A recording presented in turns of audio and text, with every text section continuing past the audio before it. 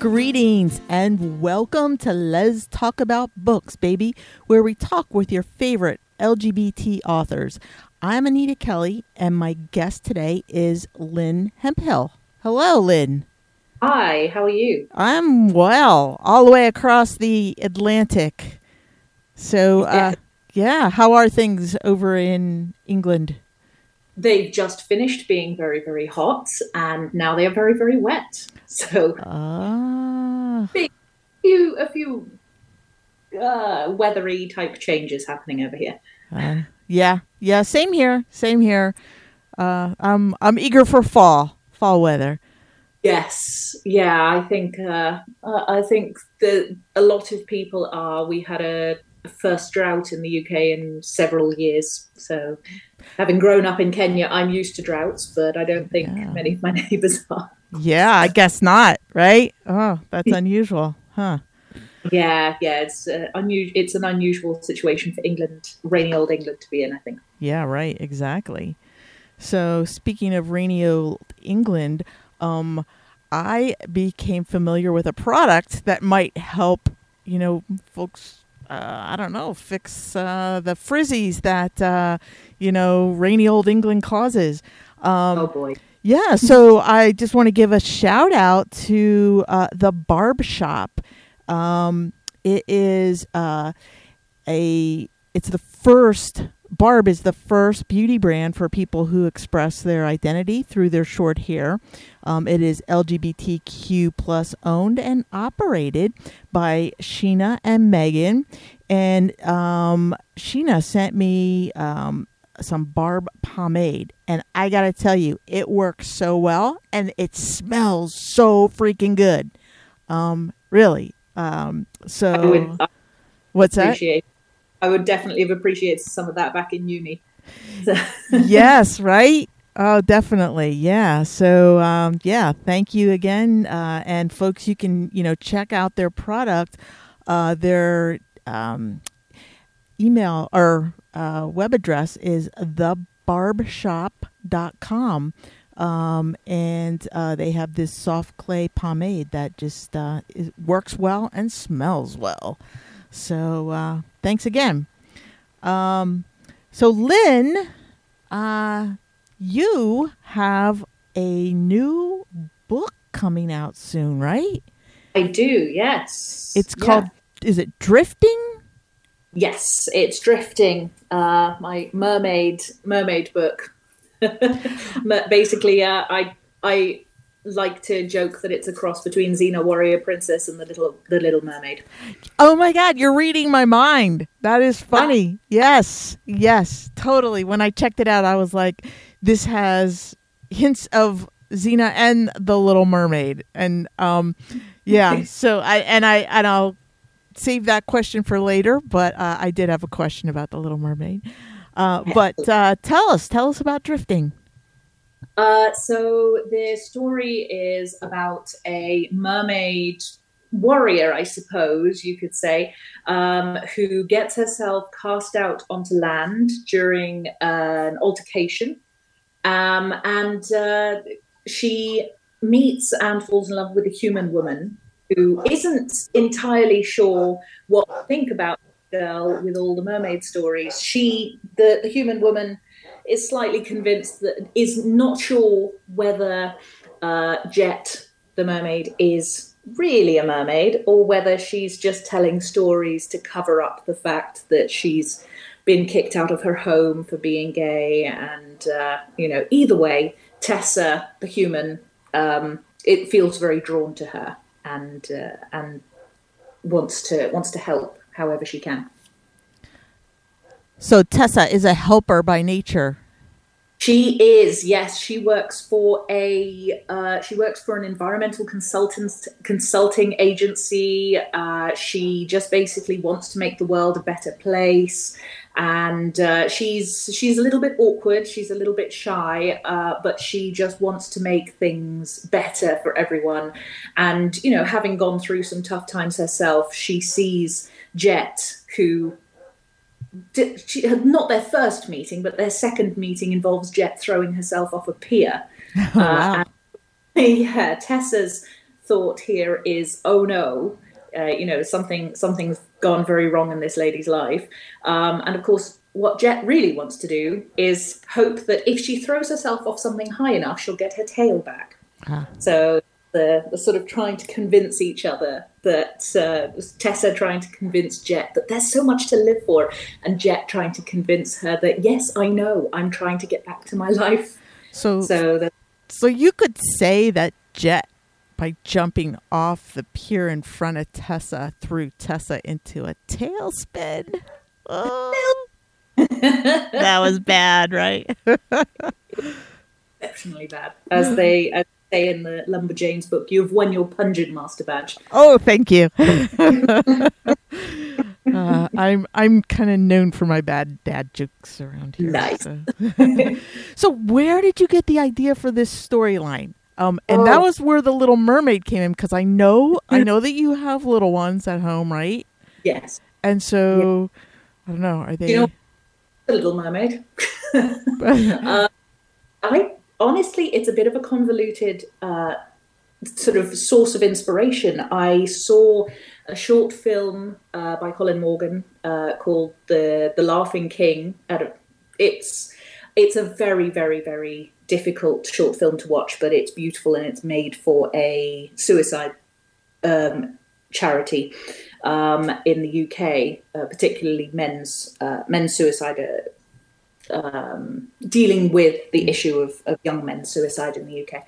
And then I also, around the same time, saw a photo shoot of James McAvoy, I think, and it just looked like they were taken in the same place. The film looked like it was being taken in a sort of a fairground environment, and the photo shoot looked like it had been taken in a fairground environment. And in my head, these two people meet in this seaside town, and they sort of meet in very difficult circumstances and help each other through it, or discover how to help each other through it. And of course that turned into, well, what if this one's actually a mermaid, and what if this one is actually a very repressed human being, and it came from somewhere extremely bizarre and turned into something very different to the source material, I suppose. Yeah, I'll say. Wow, I'm impressed with how you kind of made that route, and I'm pretty sure there's some weird jumping exercise that my brain goes through to get to story ideas. But it works. It definitely seems to, yeah. Yeah. So, when is Drifting due to come out? It's coming out in November, so you can get it from the Boldstrokes website direct from the 1st of November this year, and then it's out for general release from the 15th of November. Great. I think it's up for pre-order on Boldstrokes at the moment. Pre-order. Yes. Oh, wonderful! All right. And so Drifting, really, it's an unusual story, right? It really is, and it's fun. It's a fun story, and so I'm wondering, like, do you enjoy like writing like those kind of fantasy novels, and including magical aspects to your writing? Yeah, so when I first sort of started out writing, I didn't think that I would ever go down that route, because, of course, the most of the fantasy I grew up with, I was obsessed with Lord of the Rings when I was a teenager, as so many of us are, and I couldn't really imagine myself getting down the sort of hard fantasy route, because I don't think I have the kind of patience required to invent new languages.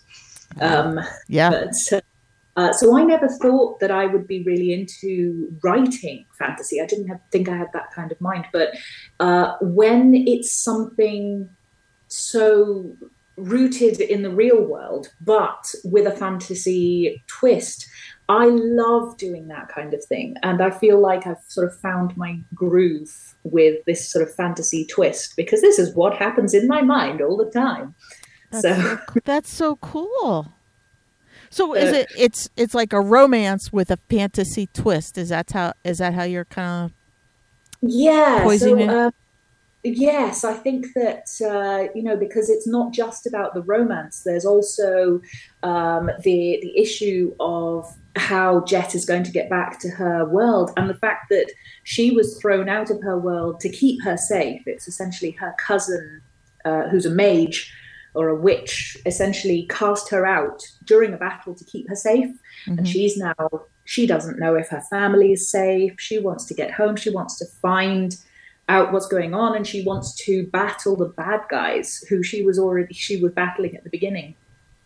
And so there's an awful lot of finding out that the things that you believed all throughout your life are actually not true. But there's also the romance that I think is sort of gives both the characters the strength to get through these changes and the strength to face them head on. Yeah. So they're not really changing each other, but they're supporting each other in meeting these challenges and meeting this massive change to both their lives, and it helps them to find out who they truly are as well. And isn't that what really happens to every couple, right? When they meet, and you come from different lives, and you kind of try to meld them into one. Yeah, and I think, obviously, every couple for whom it works. I think that is the wonderful thing about relationships and about love, is about being on the same side. Yeah. And you so often hear of people sort of going, "Oh, I can't win with you. We are always arguing, and I can't win with you." And it's like a relationship that works is one where you're standing on both on the same side, and if one wins, the other wins as well, because you're on the same team and you're supporting each other, I guess. So my very naive and no, I'm thinking of the song by Boy George, Karma Chameleon. The one line, "You're my lover, not my rival," right? Yes. Yeah. That comes to mind. It's so true. Although that song always confused me as a teenager, because in Swahili, kama means like a. And I sort of was like, "What? You're like a chameleon? Okay, fine." Yeah. So I didn't understand the karma aspect of that song when I was growing up. Okay, I guess it could probably work either way, I think yes. Yeah. So, when you wrote this book, I know like a little bit about the writing process, that you have to go through some major editing usually. Mm-hmm. So how many edits did you have to go through before you got to the final product that is now Drifting? I had actually it went through fewer edits than previous books, partly because I was lucky enough to get feedback on the plot that I had written out, and I sent off to Bold Strokes to sort of propose as a proposal. Mm-hmm. And I got a lot of really wonderful feedback from that which is so important. I just think I look back at that original proposal and go, "Oh my gosh, what was I thinking? Of course they wouldn't relate like that. They wouldn't interact like that." And so although it wasn't a full writing of the book, the first, I suppose, draft was very quickly and easily done, because it was a detailed summary. So I feel quite lucky that I didn't dive in and write the whole thing from scratch, and I got feedback on that very first detailed summary. But I've had a few grammar issues, and my editor Barbara is constantly trying to teach me how the Oxford comma works, and I will learn one day. So I've had 2 rounds of edits most recently, but the core story hasn't changed nearly as much as some of my other books, which I think is very strange to me, because usually I'll write a whole book out and then look back at the beginning and go, right, no, that's got to be completely reworked from scratch. But that's rough. It's sort of, you look back at it, you go, yeah, no, starting again. Oh, so, my goodness. I should definitely have the patience to do that detailed summary at the beginning. I shall try and learn from this experience. Yeah, that's fantastic. If it saves on edits in the end, it's probably well worth it, right?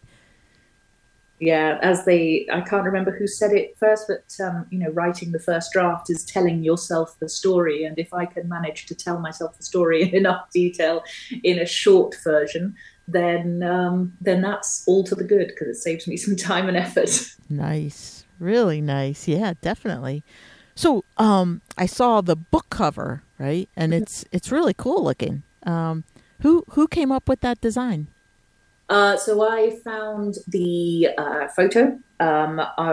I was sent a sort of a website where we can look for stock images, and I found a couple of different photos, and that one just looks so much like Tessa, the human character. The mermaid character, I suppose everyone looks at that and sort of assumes that that's the mermaid character, but in my mind, that's Tessa, the human character underwater. I did it. I made that assumption. Yeah. Yeah. I mean, it doesn't matter. It doesn't matter massively, but in my mind, that's Tessa. And because one of the fun things that I really enjoyed writing in this book is thinking of all the biology of the mermaids, because I'm a biology graduate. Wow. And so I was sort of thinking, yeah, now in the North Sea, it's really darn cold and they would not be skinny. They would not have noses and they would not have ears and they wouldn't have hair because I have very long hair and I have spent a lot of time scuba diving as a teenager, and seawater and hair does not mix really well. So they wouldn't have human hair.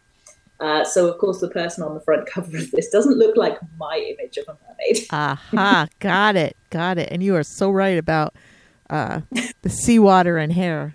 It kind of dries it out. Really does. It's crazy. And it just tangles up in everything. So, yeah, that was definitely the first thing to go. So mermaids in drifting have sensory hair. They have slightly thicker strands and they spread out like the fan worm or sort of a tube worm feathers, and they can detect movement in the water and detect signals and sounds very easily with these sensory organs on their heads, which looks very much like hair, but isn't. So, Lynn, have you always had this great... They'll look like humans at the point. Have you always had this great imagination? I think I have. I remember writing stories from when I was about. One of my first stories is written in a diary I kept when I was about 11 years old, because I thought my own life was boring. So I thought I'll write a story about something, a family of 7 who gets into an attack on a fast food restaurant in Nairobi. So. Wow, that's awesome. That really is. And and you've developed it, right? I mean, just thinking about like hair sensors in a mermaid is pretty clever. Yeah. That's definitely the biology nerd coming out, because I was sort of like, yeah, no, there's no way that a skinny person would be able to live. That organisms would be, that mammals in the North Sea would be skinny, because you've seen dolphins in the East African Ocean. Those things are smooth and streamlined. The same genus of dolphins in the North Sea is not the same shape. They are much more. They're much more thick and rounded and solid looking. That's wild. I never would have given that any thought. That is awesome. So do you work outside the home then, like, or is writing like your full-time gig? How does that work for you? It's not.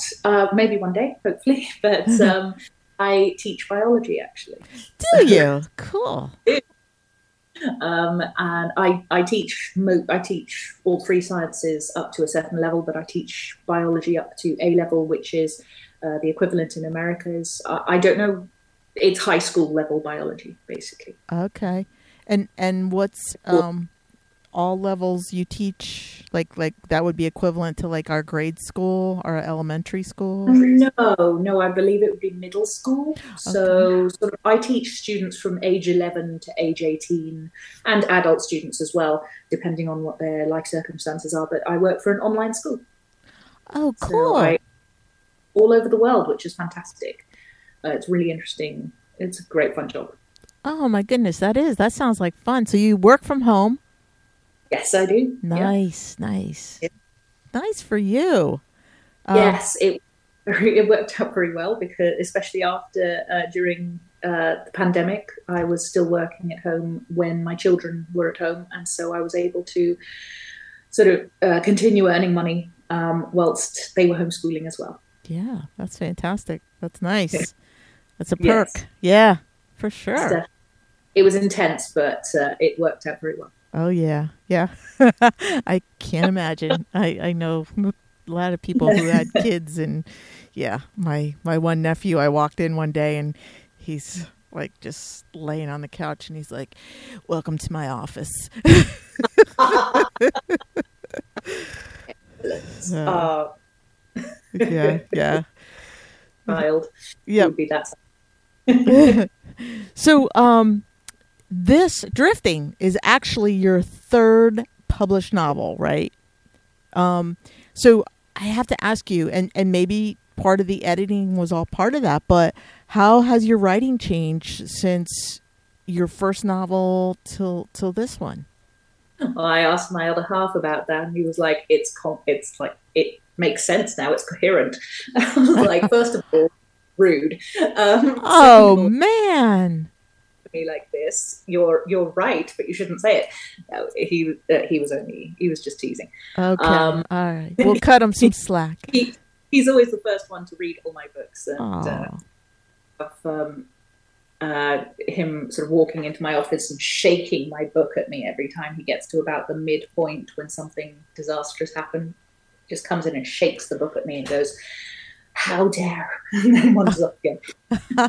But I do understand. I understand the concepts of story now and narrative arcs a lot better. And I feel like every time I write a book, I learn so much more about how stories are designed and why story works. And obviously, there's so much of writing is about breaking 90% of the rules, but you've got to learn what the rules are first. And I sort of feel like, yeah, I kind of wish I'd been patient enough to learn the rules first, but I have never wanted to do anything the sensible way.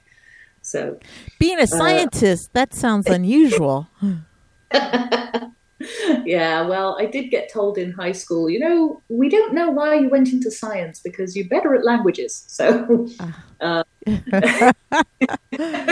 was like, thanks for telling me that, guys. I'm halfway through my A levels. Yeah, right. But it works for you. Yeah, yeah, it works out. I think basically I found it easier to work out the story structure. The whole save the cats dynamic of story structure and how the arc of a story works and sort of goals and motivations and conflicts and making sure that your conflicts work and that kind of thing. And so I sort of feel like I've learned the mechanics of stories quite a bit more.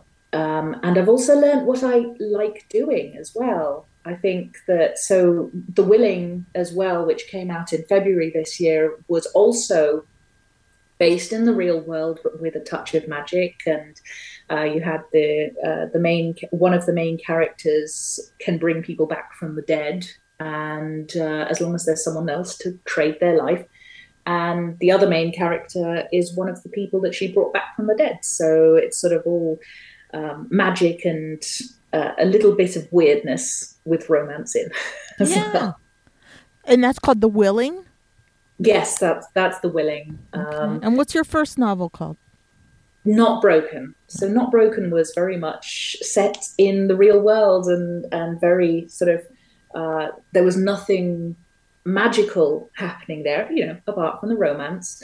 And that one just sort of exploring identity and gender, particularly because the main character was female, but sort of identified as a woman, but was rather gender non-conforming in the sense that she really hated the idea of being somebody who's expected to have children, whereas her ex-boyfriend was desperate to have children, and her new boyfriend is transgender. So that one was just me messing around with gender and trying to figure out my own brain. So. That's great. That's great. There are not a lot of books out there who have, primary characters who are transgender. So that is so cool. Yeah, I think there definitely should be, and I'm obviously not necessarily the person who should write them because I'm not trans myself. My gender is a bit grey, I suppose. I still haven't quite figured out who I would be, but whilst I was writing that book, my eldest child came out as non-binary. So I was like, wow, this is maybe I should stop writing this book for a while and just concentrate on my child for it. So that book took a while to get finished. That's great. So what is your favorite part of this whole writing process? Like what keeps you going? I can't think of one bit that I hate, honestly. I suppose even the editing I find almost exciting. The one bit I think that I don't enjoy is the middle of the book, because I find it very difficult to sort of explore the sort of point in the characters' relationship where they are building their relationship, but they haven't quite got to the climax of the relationship. I find it very difficult to show evidence of the love developing or the story developing, the plot developing. But as soon as I've got, before that, all of that planning and, the excitement of diving into a new book and writing out the meetings and the building action, and then after I've got past the middle, writing the denouement and the finale is always great fun to write. Mm-hmm. I don't know what bit is my favorite. Possibly whatever bit that you get to where your self-consciousness takes a back seat for once and just lets you write so fast that you wish your fingers moved faster. So. That's so great, because that's the creative part of you just taking over and running, right? Yeah, and I think that's just like that's a very addictive feeling, and obviously it's very difficult to grab hold of, and you just have to kind of ride the wave while it's there. With a surfing metaphor, because Tessa's a surfer. So just kind of have to take that opportunity when you get it, and it's difficult to force it. And I do make sure that I try and write solidly, even when inspiration isn't right there right now. But that is definitely the best part of the actual process. But it was quite difficult for me to work out which is my favorite part of the process, because I really do enjoy the process of writing. Yeah, that's great. That's fantastic. And you're not alone when you say like that middle part. I've heard a lot of people say that, you can break down a book into thirds, and, yes. the first third is great. The last third is great. And it's that middle third that just is like, I don't know, instead of like a hump, it's a slump. Exactly. It's not angsty enough. Like, there's no meaty drama thing. I do try and inject as much angst as I possibly can into that middle bit, and that gets me through it. Okay. That works. That's the point at which, the characters maybe open up to each other and talk about their traumatic past, because they've always got a traumatic past, haven't they? Yes. If they didn't, they would be very boring and, Who'd want to read about them, right? Absolutely. Yes. Yes, I'm just an angst monster. So Lynn, you have Not Broken, and I think that came out like around 2021. Yeah. Okay. And then The Willing, that came out this past year, just this past February. And now you have Drifting, that is coming out this November. That is awesome. All right. So we are almost out of time. And do you have any parting words for our listeners? I think, well, just I hope anyone who wants to enjoys them, and if you want to come and yell at me, find me on social media. No one would yell at you. Well, it's all right if they're walking into my office and shaking my book at me and going, "What? How dare you do this to this character? I have adopted them. They are my child now." That's the kind of yelling I'm all right with. But yeah, maybe if I that's the kind of yelling I'm all right with. So. Okay, all right. So how would someone can contact you through the Bold Strokes Books website, right? I have most of my information on there, but I am also trying to get my website off the ground. My friend Aloise is very kindly helping me. And so hopefully I will have lynnhemphill.com up and running, by the end of this month, I'm hoping. Oh, fantastic.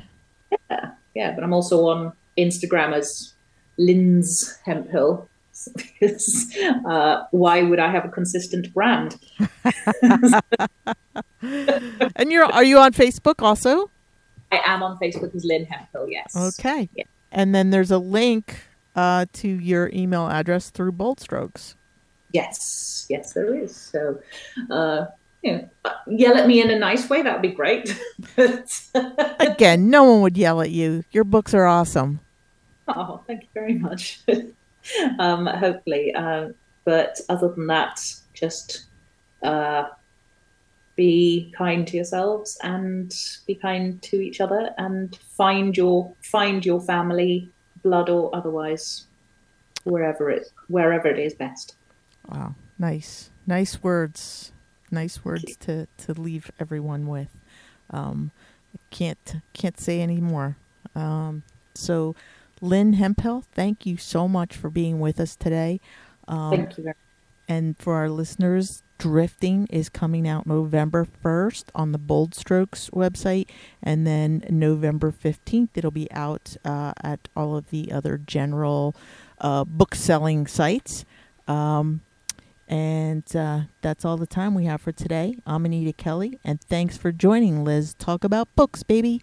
So until next time, may your journey be lighthearted, peace be plenty, and be safe, folks.